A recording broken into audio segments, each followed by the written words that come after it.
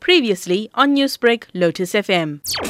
Yesterday it was quite tense in the town of Umzinto on the south of Durban. As you know, the community members, they actually took to the streets their grievances due to the challenges of not having sufficient water in the area and surrounding areas of Umzinto. The situation is a bit calm today, Jen, but there are those tensions within the town of Umzinto, but police are actually patrolling, ensuring that the situation is brought back to normality. Well, let's just talk about the concerns of the community right now. We know that this is about water, but can you describe what the community has been going through? We have visited a number of community members in Umzinto as well as surrounding areas. Genevieve, they are all complaining about the same thing. A lot of communities that we visited, they said that they haven't had running water at their homes since 2017 to date. They're saying that they've been depending on water cans from government. Another issue that they are actually complaining about, Genevieve,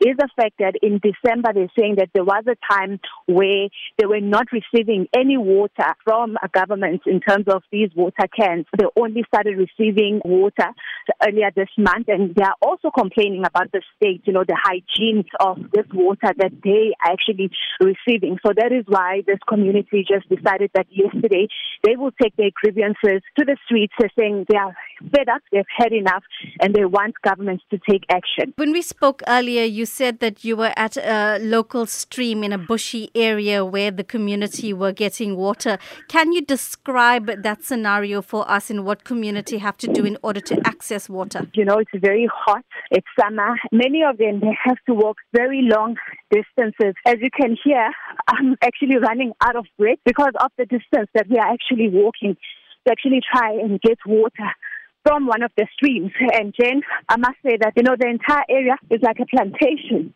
And as you are walking, you're trying to ensure that, you don't stamp into any form of a snake or anything. This community is basically having a really, really hard time.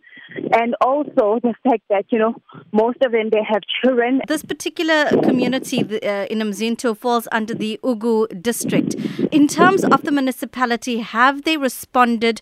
Has there been any communication, around what they're doing to sort this issue out or even to just allay some of the concerns of the community at this point? Well, Jan, this community is saying that since 2017, they've been trying to actually try and get some answers, trying to get this situation resolved, but it has not been resolved. Today, what we've been told by the KZN authorities is that KZN Premier, Mr. Sihle Zikalala, is going to be meeting the authorities from the Ugu municipality.